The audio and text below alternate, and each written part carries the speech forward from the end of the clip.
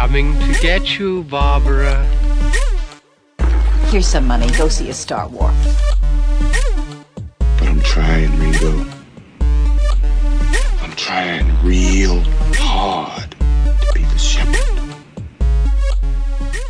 Welcome back to Long Walk Talks. My name is David Hensley. I am the owner and creative director of Long Walk Productions, and I am here to introduce your hosts, Stan Wilson Lee. Howdy. And Chris Wilson Barnes. And the car. And that car that's going by. With a lot of rev. So it's been a minute since we've all been here, guys. A lot has happened in the last month. It was very important, and you'll find out in a few minutes why, that we get this episode in before the end of July. But first, I got cast in a show and all of a sudden lost my evenings, so we couldn't record for a while. And then Stan went and spent a week in Europe, and then another week in Europe involuntarily. I was quarantined. Yep. In Switzerland. It was awesome. I was fine the whole time. I didn't have any conflicts. It was you two. You should have did the shows on yourself then. Shows on yourself. Yes. That's how a good team podcast works, solo. Exactly. Long Walk Talks, a one-man show. We could have called in, I suppose. All right. So, Chris, no, I don't. If we can avoid it, I don't ever want to do another call-in. What evidence episode. do you have that calling in doesn't work on this show? Yeah, you're right. Let me just review every episode we've ever done where somebody had to call in. That's actually a Christmas vacation joke. Ready to Rumble, the Christmas episode for all of the other reindeer. That worked. TBD. Yeah. All right. So, Chris, why don't you tell us, since we're continuing our Perfect 10s discussion, what your third Perfect 10 pick is and why it was important for us to get it in before the end of the month? Well, it's because if we didn't do it in July, we couldn't have Christmas in July. All right. Because we're going to be doing a movie I can't stop referencing, and I don't think I ever will. It's National Lampoon's Christmas Vacation. A great love of both me and Katie as well. Mm-hmm. And Stan, you said this was the first time you watched it, like, beginning to end, It must be, because the through lines were weird for me, so it's like I must have only seen it in segments and on TV or something, because it was the first time I got everything compacted, and it was like different for me, so I must have only seen it in segments and stuff. I'm really loud. Everything's really loud. I don't know. It's okay. Are you hungover? Well, I'm hungover, but the thing is, my hearing is hypersensitive or something, because I'm super loud. Yeah. And you're super loud in my ears. Chris, I think, is the only one not super loud in my ears. Now I just turn myself down so I can hear myself. What scintillating discussion this is. All right, well, Chris. Dave, you did adjust something. It did boost the volume. Oh, yeah, I've been playing around. We're all rusty here. Since the inception of Long Walk Podcast, I have not gone a month without doing this. Since 2018, since almost 4 years ago. Oh my God, we've been doing this for 4 years. 4 years. So yeah, I mean, like, I sound weird in my headphones. We need that Simpsons plaque that says, "Don't forget, you're here forever." Yeah. So anyway, Chris, why don't you kick us off with our first discussion topic? Well, I will. Since it's part of it, I will start actually with the Sonata. Well, you know what? Let's back it up a little bit. Do you remember the first time you ever saw this movie? Yes, it was with you. Really? Yes, I had never seen it before. I just knew of it through pop culture osmosis, and then we watched it one year, you, me, and Katie, for Christmas, and I fell in love with it. It's become a yearly tradition for the three of us. I did not realize that you'd never seen it before. Yeah, thanks to you, we watch Christmas Vacation and Muppet Christmas Carol every year in December. And you, Stan? Like I said, it's like, obviously I've only seen it in parts, and I mean, I've seen stuff from it for like, since it's come, but I never went to the theater to see it. I've only seen it on like TV and premium channels or whatever. I swear I thought I had seen the whole thing at once before on video or something, but so this might have been the first time I've seen it really intently all the way through in one sitting. So this may have been virgin breaking for me. So That's weird. I did not realize that because I forget exactly when. It might have been early 2000s where it sort of started becoming a yearly tradition, just because it was something to watch. My mom liked it, and I enjoyed watching it with her, where we would just watch it every year around Christmas as part of like a small Christmas thing between us. And that's the only way I was watching it. And then over the years, I started watching it with you, and it and like you said, Muppet Christmas Carol are my yearly traditions. I end up watching them twice each, because I watch this movie with my mom and you guys, and then I watch Christmas Carol with my friend Jay, and then usually with you guys too. And it just, over time, this movie has just struck me at how I'm just going to say, it fires on all cylinders for me. In a lot of the ways that people would rewatch something from, say, like the Criterion Collection, this movie for me, since I watch it every year, just usually ends up showing me something I did not notice before. And it's funny because it's like it's just such a simple idea for a movie. Like, if you broke it down to the most basic premise as hard as you could, it would be it's just a man hosts his family for Christmas. That's literally it. That's literally the crux of the movie. But what's genius about it is everything builds, and it's a very, very simple idea where everything is built into it, and it just crescendos. Yeah, and everything that can go wrong does go wrong in this film. You and I were talking on the way over here. The first time we realized that the movie takes place over a 2-week period, Katie and I were both like, what kind of monster is Clark Griswold to have his entire extended family over to his house for 2 weeks? If Katie and I invited our entire families over for 2 weeks, we wouldn't make it to Christmas. Everyone would be dead. He is a man who is hell-bent, as he says, on having a good old-fashioned family Christmas. Mm-hmm. And he wants every old-fashioned American Christmas thing to happen over this particular Christmas. And they set it up brilliantly in the scene after they set up the Christmas tree, where Clark and Ellen are just laying in bed, and she goes, I don't want you to basically just go nuts and she tells him that he puts too high of an expectation on holiday, and he goes, when have I ever done that? And she proceeds to list off every holiday and like social gathering possible that he's ever been a part of. And then, it's a fun little moment where they detail his character, and at the same time they show off his character because he's still covered in sap from getting the tree up. That everything he's touching is now stuck to him.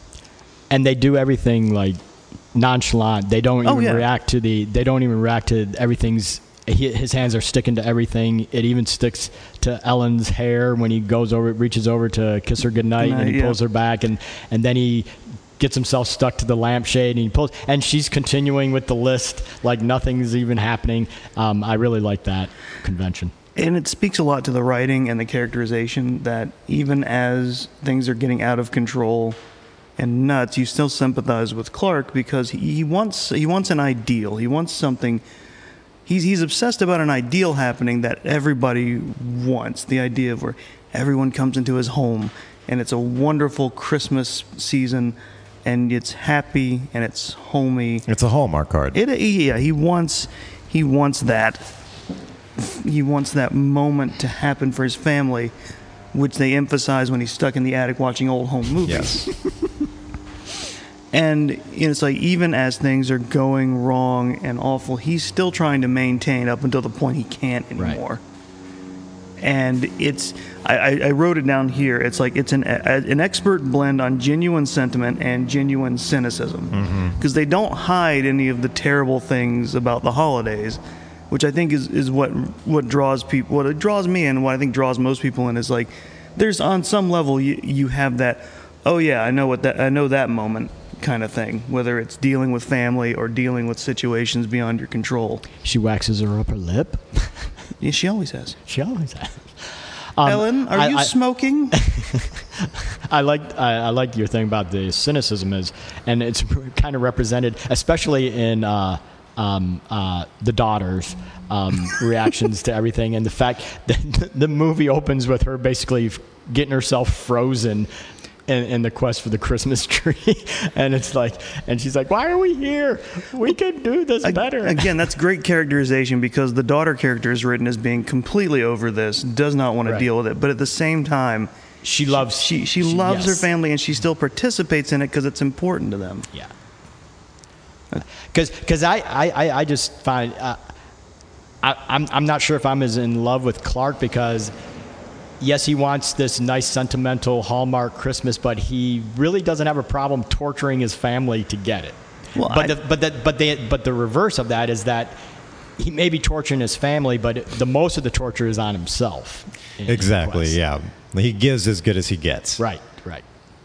I mean, yeah, he's just as much a factor in his own problems as things being thrust upon him. Agreed. Like Cousin Eddie. Yes, the immortal Cousin Eddie is played by Randy Quaid. That's a good jumping off point. It's like the cast. I think everyone is absolutely perfect where they are in that movie, whether they're old enough for the role or not. Because I was talking to you about William Hickey, right? And it's like, and I was saying he must have been like almost 80, but the fact he died when he was 69, so it's like Prizzi's Honor was after this movie, and he was only in his 50s, so he was only in his 50s, maybe early 60s when he did this movie. So it's like he was still super young, but he's playing, and then his wife, she's supposed to be what, 80 or 90? Lewis's wife, the grandma. Well, on which side, Clark or Ellen? I guess it would be Clark's. Oh, I've never been able to keep track of who's related to him. The one that sings Star Spangled Banner at the end. Oh no, that's Aunt. That's Ellen's. That's Ellen's aunt. Ellen's aunt, like Ellen's aunt or great aunt. The wife of the guy that blows Lewis. everything. Oh, Lewis and. I did just forget her name. I want to say May, but it's Bethany. not. Aunt Bethany, yeah. Yes. Because she's supposed to be 90, but so yeah, it's like I don't even know if these people are old enough to be, but yeah. The original voice of Betty Boop, by the way. Really? Yes. Then she was old enough. Well, no. See, you tune in for the podcast and you end up learning something. Well, that's one of those things I went looking. I was like, what else has she been in? And I scrolled that down. So, yeah, she was the original official voice of Betty Boop. Nice. All right, so our first topic is the cast then? Oh, absolutely. Because, like you said, everyone so embodies their role that I honestly cannot pick like a standout or anybody who doesn't deliver. Oh no, absolutely, yeah. It's like it's to the point. Like even the SWAT team officer at the end with his handful of lines still becomes one of my favorite characters in the movie. That's pretty low, mister. That's pretty low. That's the police chief. Yeah. The police chief. If I had a rubber hose, I would beat you. The SWAT commander has one of my favorite parts because he goes, "Nobody move," and Clark goes, "May we blink?" The physical comedy in there, because I think of that and I think of Ellen with her hand on Clark's crotch and then holding it out to shake a hand. Oh, yeah. Shake Clark's boss's wife's hand and then immediately puts it back on his crotch. Well, yeah, because he's like, everybody freeze. She's frozen to the point where she's not even moving her head to shake the hand either. It's like, welcome to our home. Yes. Yeah, it's like, well, I mean, of course, like Clark Griswold and Ellen Griswold, you know, that's Chevy Chase and it's Beverly D'Angelo. Like that of course was set in stone because this is the third movie they've done, and of course Randy Quaid is Cousin Eddie, and I forget her name, but Catherine. Catherine is also the same actress. But yeah, like the choice of the grandparents, the parents / grandparents. and the new kids. Yeah, it's like because I can tell you I remember and I love the original Vacation, and that's Anthony Michael Hall. It is, yeah, as the son, and I thought for sure it's like I'm not going to like Johnny Galecki, baby Johnny Galecki, as much as I loved Anthony Michael Hall in that role, even though he was a baby. But I ended up really loving Russ in this because he doesn't say much at all, but everything that happens, he's a foil for Chevy's character, for Clark, especially in the mall with Mary. With Mary, and which is can't see the lines, can you, Russ? and when he says just drop him on the lawn, he's got the reindeers and he literally drops him on the. So it's like, and this is baby Johnny Galecki, remember, and this Johnny Galecki is Russ. Does not set up any of the future Johnny Galecki that we know in Roseanne and in Big Bang Theory. It's like this is a totally different Johnny Galecki. It's almost as if actors have range. But the thing is, some of them. There's no. Can you imagine baby Tom Cruise playing Russ? But the idea that there's no projection of the emo Johnny Galecki we get later. It's like this is just a regular kid, and being in a regular kid role, and it's like, and he's the stuff he does is really, really funny, and his love for Clark, Russ's love for Clark is so evident as well, in it. Even though he gets frustrated with his dad many, many times. And I'm blanking. Who played the daughter? It's Juliette Lewis. Yes. Juliette Lewis. Yeah. Again, not projecting how she becomes later. And I feel bad because I didn't look them up beforehand. I have before, but like the Clark's parents are well. You see where each character gets it from. Like you see where Clark gets it from. Yes. John Randolph and Diane Ladd. Mm-hmm. And then you see Ellen's parents and why she gravitated towards someone like Clark. Yeah. Like, excuse me. Like you see, when they're on the lawn and he's trying to get the lights going for like the first or second time, and he's starting to freak out a little bit. But Ellen's dad is just like, and his mom. It was I forget her name because you know that actress. Hold on, I normally do. It's Doris Roberts and Doris Roberts, yeah. E.G. Marshall. Yeah, Doris Roberts especially is like she's great at playing that. She's the passive aggressive, and then he's the aggressive. Don't piss me off, Art. Yeah, Art, and he's just, oh my God, he's just constantly picking at Clark. Just that subtle but obvious disapproval, especially when Clark's daughter speaks up for him. It's like, he worked really hard, Granddad. Right. So do washing machines. It's one of the coldest lines I've ever heard about somebody. Just to utterly dismiss them. So do washing machines. Except mine. So I'm in a production of Julius Caesar right now, and there's a scene where Mark Antony is talking to Octavius, and I have to get set to go on for the scene immediately after this. So between changing costumes and everything, I never hear the preceding line. I always seem to walk in to get into place as Antony has the line, so does my horse, Octavius. And that's, I want to use that at some point. Like, he's working really hard. So does my horse, Octavius. Same energy. It really is. And then to speak of the cast, we've forgotten to mention the neighbors up until this point. Yes. The poor yuppie bastards who live next to Clark Griswold. Todd and Margot. Baby Julia Louis-Dreyfus. Yes. Who's awesome. Well, both of them are really great. They really are. And it's like the whole movie, like the whole side thing is Clark keeps inadvertently fucking with them. Just over and over. Well, and also like not going out of his way, but he doesn't, ruining their like yuppie upper class home. Yeah, basically, it's just like they don't like each other because they have different ideals. But it seems like the entire point of that couple existing is like they wanted to dunk on yuppies. Yes.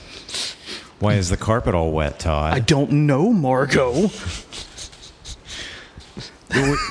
Honestly, like, we could have done this podcast with just you and me recreating every role. I'd have been down Get for Katie it. in here, Yeah. too, and the three of us could just do the entire movie as a radio production.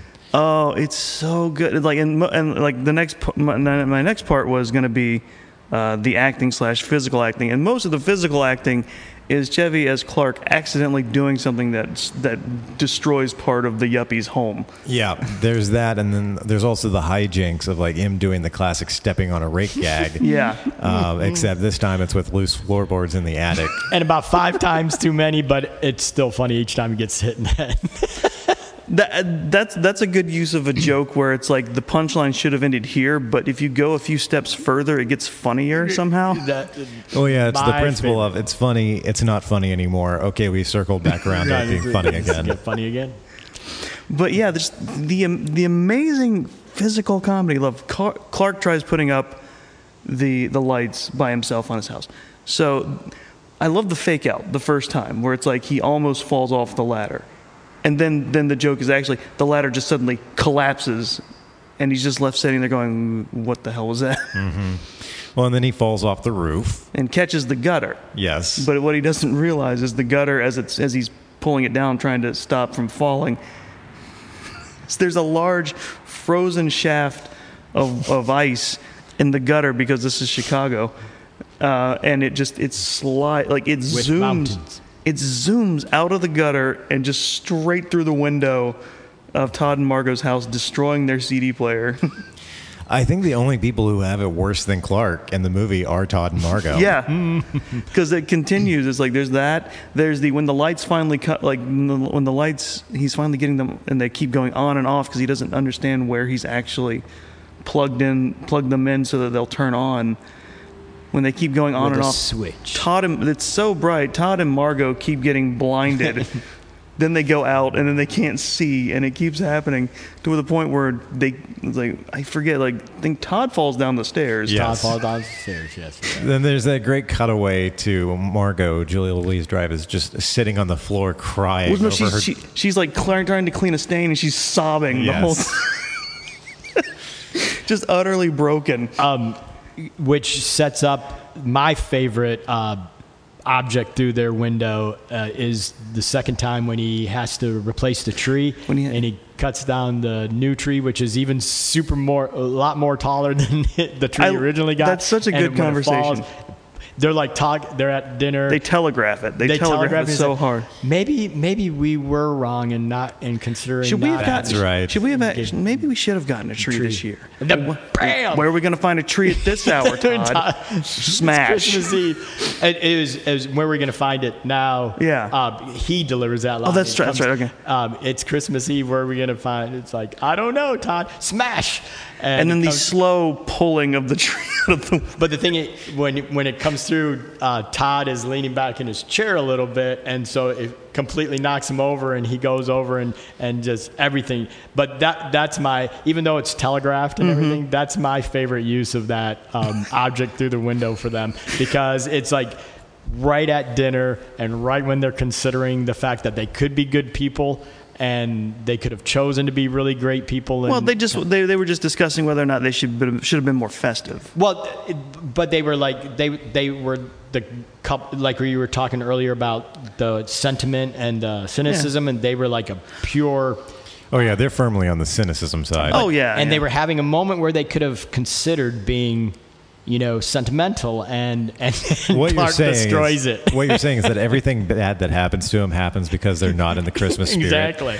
Well, it's like the first full conversation you hear them have as they see Clark going up to the roof to put on the lights, and he goes, and I forget, I think it's Margot who goes, do you think he'll get lucky and he'll fall and break his neck? And I forget, the other one responds, I think he'll fall, but we won't be lucky enough to him. Break his neck. Yep. Yeah, realistically, that bonus check that Clark got would probably be spent on home repairs for them, fixing their windows. Probably not, though. No. But they get it even harder the rest of Christmas Eve because they get into a fight over that because she wants him to go over and have it out with Clark. And he refuses. She gets attacked by a squirrel. And a dog. The squirrel. And the dog. And Yeah. so she kicks him out. And then when the SWAT team knocks, You're going to have to kick down the that goddamn goddamn door. door. She thinks it's Todd, and then the SWAT team storms and she just starts screaming. That was probably my favorite. That's the last you see of them in the movie. Because they're done. Because I guess Todd left, right? Well, their next scene would be like talking to their real estate agent trying to Oh move. yeah, 100%. It's just, and that's like the physical comedy is crazy, and the regular everyone inside their characters acting, everyone has it down. I think like the subtle physical comedy of Clark and Cousin Eddie talking while they're going through the Walmart, and Eddie is just hoisting because he has his dog Snot, and apparently he Snots. And he goes through so much food. Like every time they pass a display, he's hefting another thing of dog food. Something that's bigger. Yeah, Because it was a 6-pack of cans first, and then he's throwing the big 40-pound bag of. without missing a beat. On All top. while they're casually discussing like Clark wants to help Eddie give his kids a good Christmas. Yeah. And then in the middle of that, I did not notice this gag for years. It's like I told you about it, and you said, oh yeah, no, it was right there. It was just one of those things that just popped out at me all of a sudden one year watching it. I never noticed Clark just suddenly just grab a small set, a couple pair like a light bulbs, set it on top, and then and then Eddie just without missing a beat, another thing of dog food, smash. Even bigger. And it's like, and it's not just the actors, but everyone had the characters down pat. Like one of my favorite scenes. Again, because I didn't really know what it was, but when I finally noticed it a few years in, when Clark and Eddie are in the living room, and everything, it's all decked out for Christmas, and they're just walking around talking, and Eddie's got the dickie on, but he's got the white like turtleneck over it that is so sheer you see the dickie through the shirt And the pants. With the shoes. And the most perfect embodiment of Cousin Eddie as a character in Clark's life is when the little wooden spinny thing. Like the windmill, I think it is. Yeah, he looks at it and he's like, oh, he's like kind of curious at how it works. Touches one of the little pieces, it Smash. falls apart. And Clark spends the rest of the scene trying to put it back together. But with no reaction, no anger reaction. He's just like, oh, I expected that. He knows what Eddie is. Yeah, and he's just trying An to put it agent back of together. chaos. Yep. Yeah, and to follow that up, he spends the rest of the scene just cracking walnuts in the living room, letting the shells fall on the floor. And they do such a good job of succinctly summing up like character relations. Like I sort of alluded to it earlier, like Ellen and her mom. Like when she's in the kitchen with Audrey and they're prepping dinner, and she hits the iconic line of, "Look, it's the holidays and we're all in misery," and she lights a cigarette because she's stressed out that her parents are here. And from like at least 2 rooms away, her mom in the living room goes, "Ellen, are you smoking?" Again. Yeah, and she goes, "No, Mother." Puts the lettuce down. Hard chop. Cut to next scene. I think my favorite Audrey joke was the he doesn't have to sleep with me because Well, Russ I'm sleeping has with to, your father. I'm sleeping with your father. It's like I have nightmares thinking About about what he does when I'm not in the same bed with him.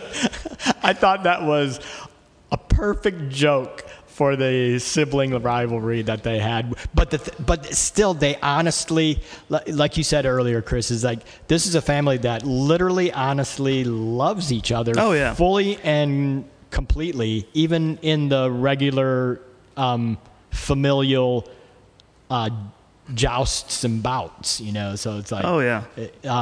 I really love that, and the fact that Juliette Lewis and Johnny Galecki both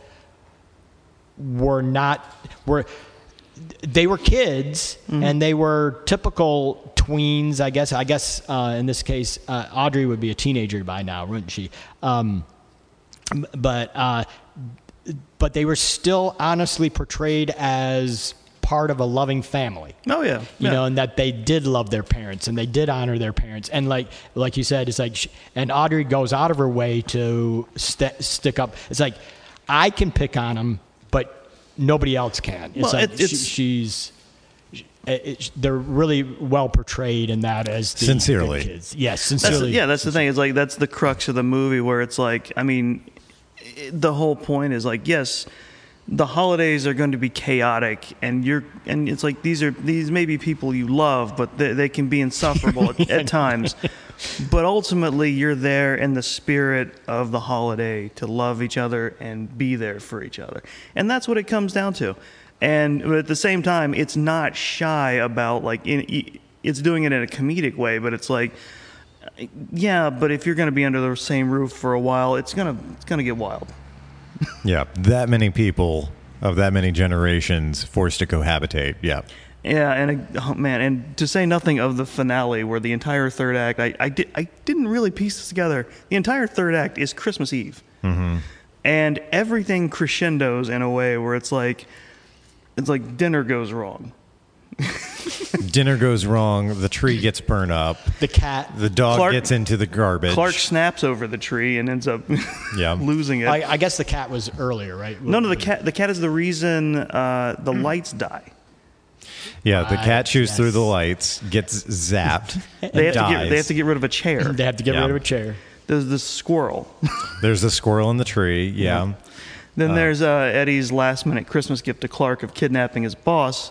Because I see, again, the nice subtlety is you only see it a couple of times, but it's very, until he says it outright, you don't know how important the pool is to the movie that he wants to get for his family. Right. To the point where he's counting on his bonus to cover the check he wrote for the deposit. The $7,500. So that he can do this all again, like invite everyone there again and invite the same sort of chaos. Well, that's the just thing. with a pool now. Again, it's a nice testament to Clark's character. He overdid it, and he basically he kind of leapt out ahead without consulting anyone, especially Ellen. But it's like the idea was for the most part, to have everyone here at the holiday so he can announce, we're getting a pool, and then you're all going to come back out and be here for the dedication. Mm-hmm. Even Eddie?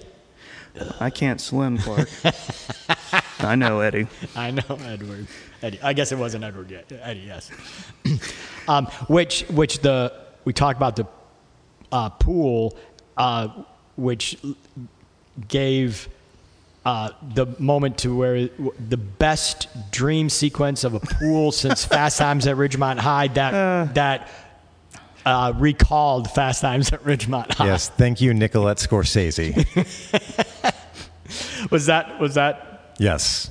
Oh, because she played Mary, right? Yes. And is she a Scorsese? Well, she is a Scorsese, yes. I don't know if she is one of the Scorseses, but she's definitely a Scorsese. But she totally played Phoebe Cates. That's something I was going to bring up. Is something I love about this movie is every side gag is a great gag on its own, but no part of this movie is wasted. None of it is just like a set off little thing just to have in there. Like, that gag is just part of Clark's, once I get the pool in, it's going to be great. Part of his hopes and dreams for, getting that bonus. The gag of Eddie emptying his chemical toilet into the sewer is like, oh, of course he would. He's Eddie. But then it comes back at the end because it's part of what, it's the reason Clark's tree goes up. It's the reason things happen at the end that they do. And it allows Santa Claus to come? Well, he flies. She is not related to Martin Scorsese. Okay. I was wondering. But yeah, there's no wasted part of this movie. It threads together in a way that makes sense. The only thing I felt that maybe a couple gags went on longer than they needed to, which is shocking coming from you. Exactly. The king of making a gag go on for too long.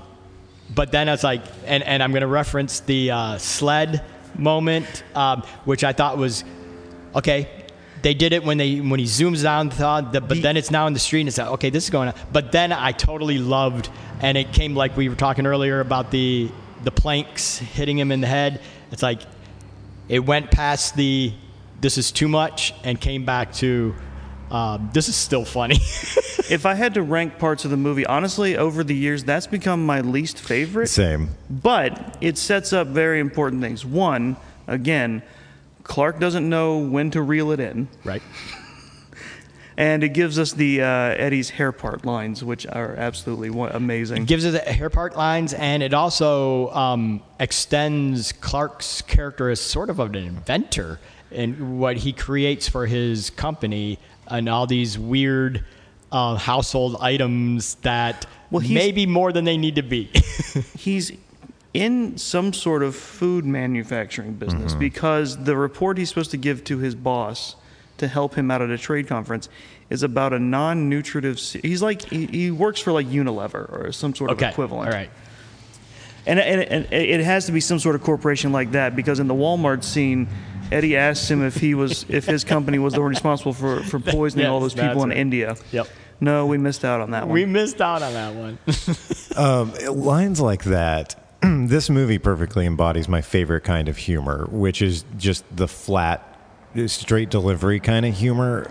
Because so many of the jokes and the one-liners in this movie would have been very easy to play over the top and over comedic, but it's very much like Airplane in that sense of we're saying something funny, but we don't know, the characters don't know that it's funny. Well, that and it's just like just it's the kind of, especially from Clark, the kind of dry, like off the cuff response that he knows was going to fly over the head of whoever he's talking to. Well, there's that, and then there's one of my favorite lines in the movie, which is when Eddie and Catherine and the kids show up, and somebody remarks about Ruby Sue. Her eyes aren't crossed anymore, and completely straight. Cousin Eddie says, "Yeah, when you know it, she falls down a well, her eyes goes crossed. She gets kicked by a horse, eyes go kicked by a mule, eyes go back." I don't know. Yeah, like.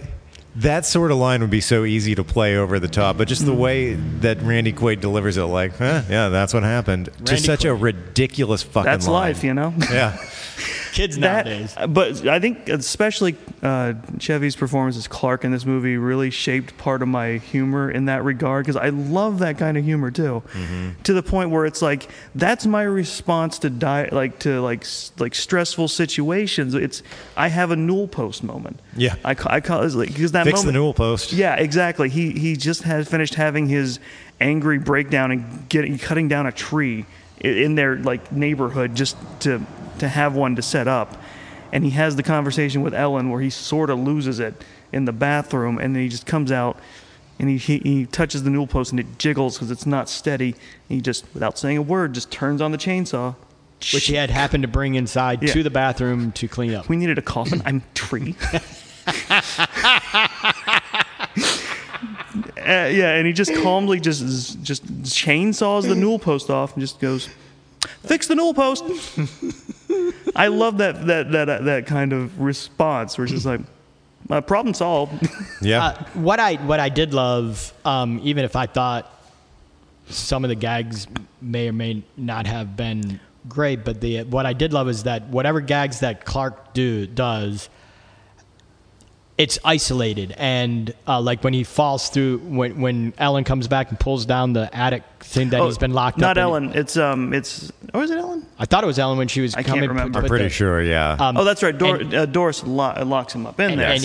And he's been locked up in there, and he's been watching the home movies, and he comes falling through. This is after the planks hit him in the face like 18 times, and when he finally does fall off the roof into the bushes, Ellen,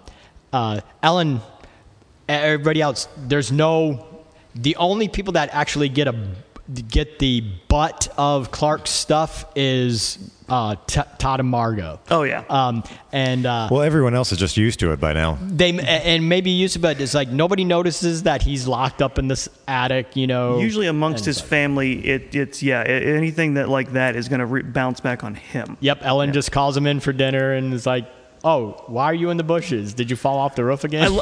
Again, shaping my humor, where she calls out for him to come in for dinner, doesn't know where he is, and you just hear him shout from the bushes, "Coming!" Oh man, it smells great. It smells great. And the thing is, she's the one that discovers that it's the light switch in the garage that turns on the full light, but she never tells him. Nope, she just lets him think that he fixed it. She lets him, and she just leaves it on, and they leave it on for the rest. That is a supporting wife right there. And it goes back again to the whole, it's like Clark is our guy. It's like we know what he is, and we love him in spite or because of. It's like You know, it's like, it's great. Well, it's like his coworker says in one of the scenes, is like, "You are the last true family man." And it's true. Yeah. It's like, ooh, wow, that's a great. And it's like even the trip to get the tree at the beginning, and it's like when they're in Chicago and they're going to the suburbs of Chicago, and there turns out to be mountains because they actually filmed it in Colorado or whatever. Oh no! And, They clearly drove out of his way. and they're doing the Christmas carols and. Why are we doing this again, Dan? Why are we doing We're this doing this because people forgot how to have a good old-fashioned family Christmas. And then they take an extended walk into the woods when they finally crash into the Audrey, who farm. despite being dressed for winter in Chicago, starts freezing, like literally freezing. That is my favorite joke because it's like, oh, she'll see it later. Her eyes are frozen. Her eyes are frozen. She looks like she's lost on top of a K2. It's just. And the thing is, she's literally trying to, and you hear the ice cracking because she does love her dad, and she kind of loves the fact that she did this, but she hates the fact that she's frozen. And because when they finally get home and she's fine, she's actually cool with the fact that they went all the way to buttfuck to get this tree. I think everyone else in the family is like, they want to go along with the good old-fashioned family Christmas, but it's not worth to the effort and extent that Clark is going. True. They know that he's going overboard. Until Russ sees Mary in the mall. And it's okay. If there's one thing that dates this movie, the only thing is, like, I would love to just have snipped out is just in the montage of shopping, they show the old credit card machines. Yes. That's the only thing that actively dates the movie. Well, if the internet goes down, they still need to use it, you know. Yeah, those things still exist. They do. They're there. I've used one a long time ago. I used one. However, though, the new cards you can't because they don't have the. Well, I guess if you flip them over, No, they don't have No. imprint. they You can't don't have the imprint. You can't use them. They got rid of that so people couldn't, like, do that.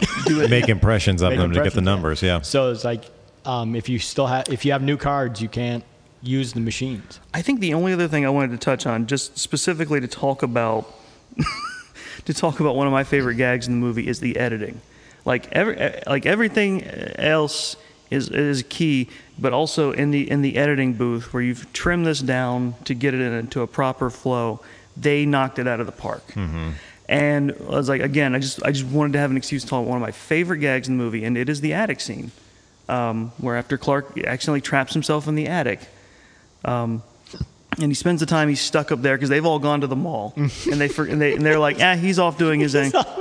Ellen's dad basically goes, "Look, I got to go eat because I have to take my back pills. We have to go." And it's like Ellen, and it's like he's in the attic for the whole He's time. the only one who's not going, and yeah. nobody's worried.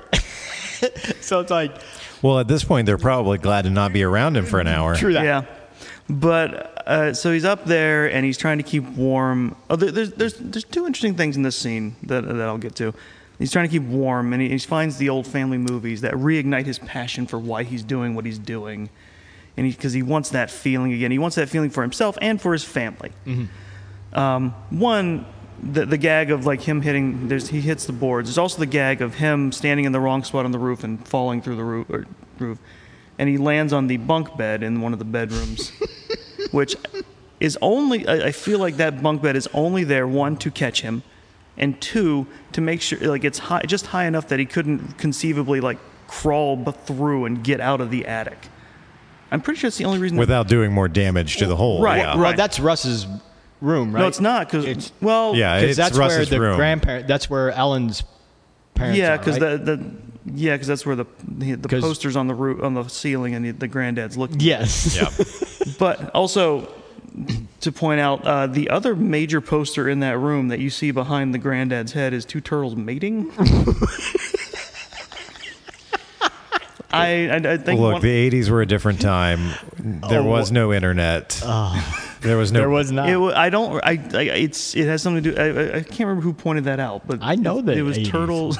I was there in the 80s. But yeah, there's that, and then that's like the one weird thing about the setup is like, why does Russ have bunk beds? But to keep Clark from falling through the attic and ending the scene early, I think. Well, doesn't he have friends? He would have sleepovers, wouldn't he? Why would he? That would necessitate bunk beds.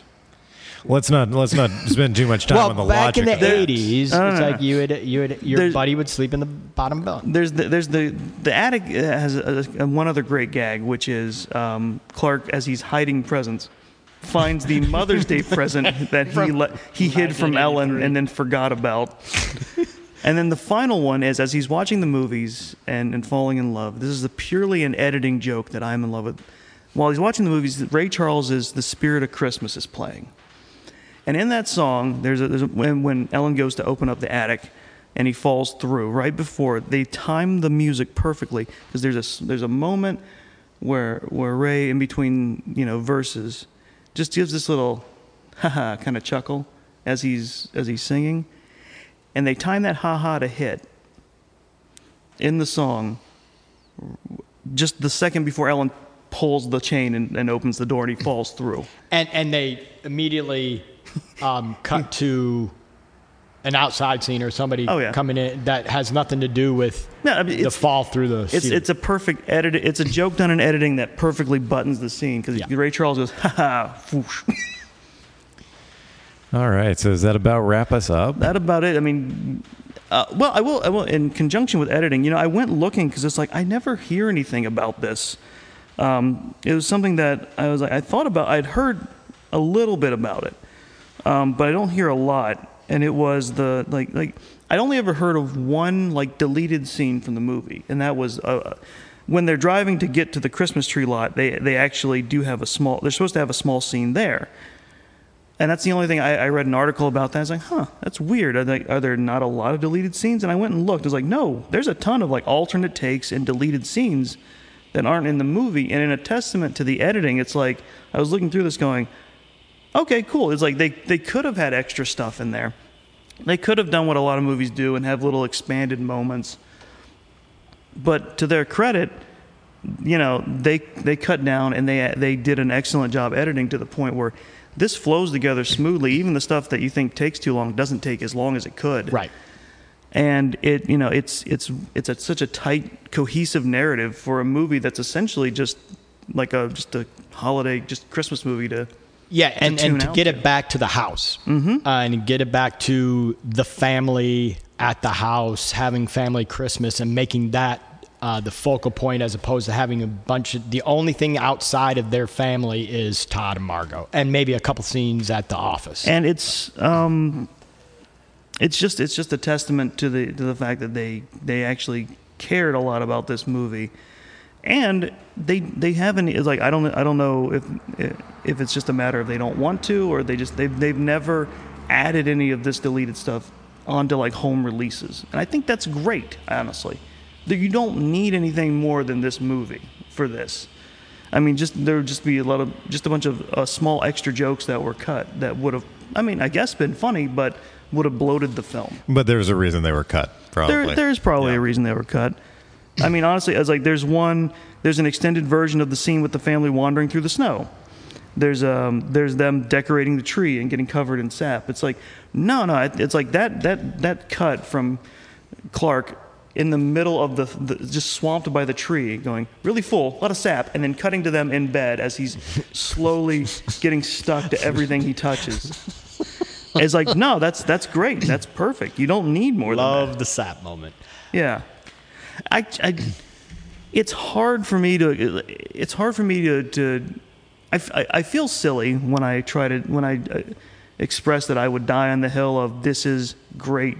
This is a great movie. I know, and because I'll qualify it. It's a great movie to me. Mm-hmm. And sure, some of that is probably the fact that it's an annual tradition. But it's like when I look objectively at this movie, it's like, no, it's a good. It's a masterpiece of comedic storytelling. Exactly, storytelling, timing, everything from cast to production preserved it. Yeah, I'm on board with you. Yeah, it's like you won't see it in a Criterion Collection, but I'd argue. In a rare twist, I think Stan is the only one not on board with us. Well, I think Vacation, the original, Vacation is a masterpiece, and a lot of those '80s movies that Chevy was in, like Caddyshack and such, I think those are masterpieces. I think Caddyshack was late 70s. Well, maybe may have been early 80s. It may have been '79. You're right. It's right there on the edge. Yeah, but I thought it was after Meatballs, so it would have been like '80 Maybe. in the sense. I think you may be right. But Because the Christmas Vacation is '89. And he's involved in a lot of those late '70s, early '80s. Raunchy comedies. I don't know what you would call them in genre style, but the idea that like the first Vacation is great. I figured out. I guess I've never seen European because of You're fine. It's a lesser entry. But Caddyshack was 80. Oh, okay. So and I think he's great in Caddyshack, and again I think Caddyshack and Meatballs are some of the most, and of course Animal House and stuff like that are the. So I'm not sure if I would put it in up there with them, but again, in my defense, I'm also a fan of Porky's, the original Porky's. So it's like, and I think that's a perfect gem as well. So it's like me saying that, not putting Christmas Vacation up there. It's like, that's probably not saying much. My bar's not high in that sense. But the idea that I love Porky's, it's like kind of dilutes. Well, I'll say it like this because I thought about it, because I once thought about it, because I heard someone say they didn't like the movie once, and it was someone I didn't like anyway. But well, I thought about it, and I think the thing is, like, if it's not your kind of comedy, I get that. It's not your cup of tea. Humor's subjective. But it's like I would definitely argue to the death over someone who would say this is not a good movie. In the John Hughes realm, it's definitely better than Home Alone.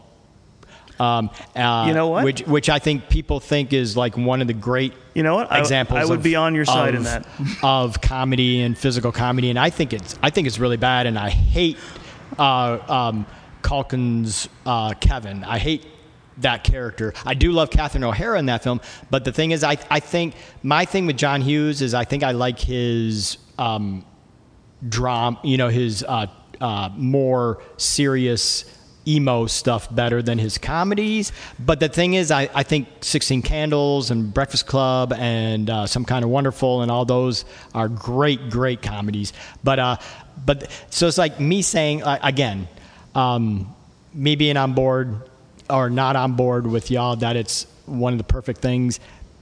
My bar's not that high. I love Porky's. You don't have to qualify. It's cool. And I love Porky's too. Okay, all right. Now the bar's right? lowering. Oh, geez. But yeah, I think it can be hard to argue that it's the funniest, but it's definitely a great movie, and it's definitely worth watching at least once.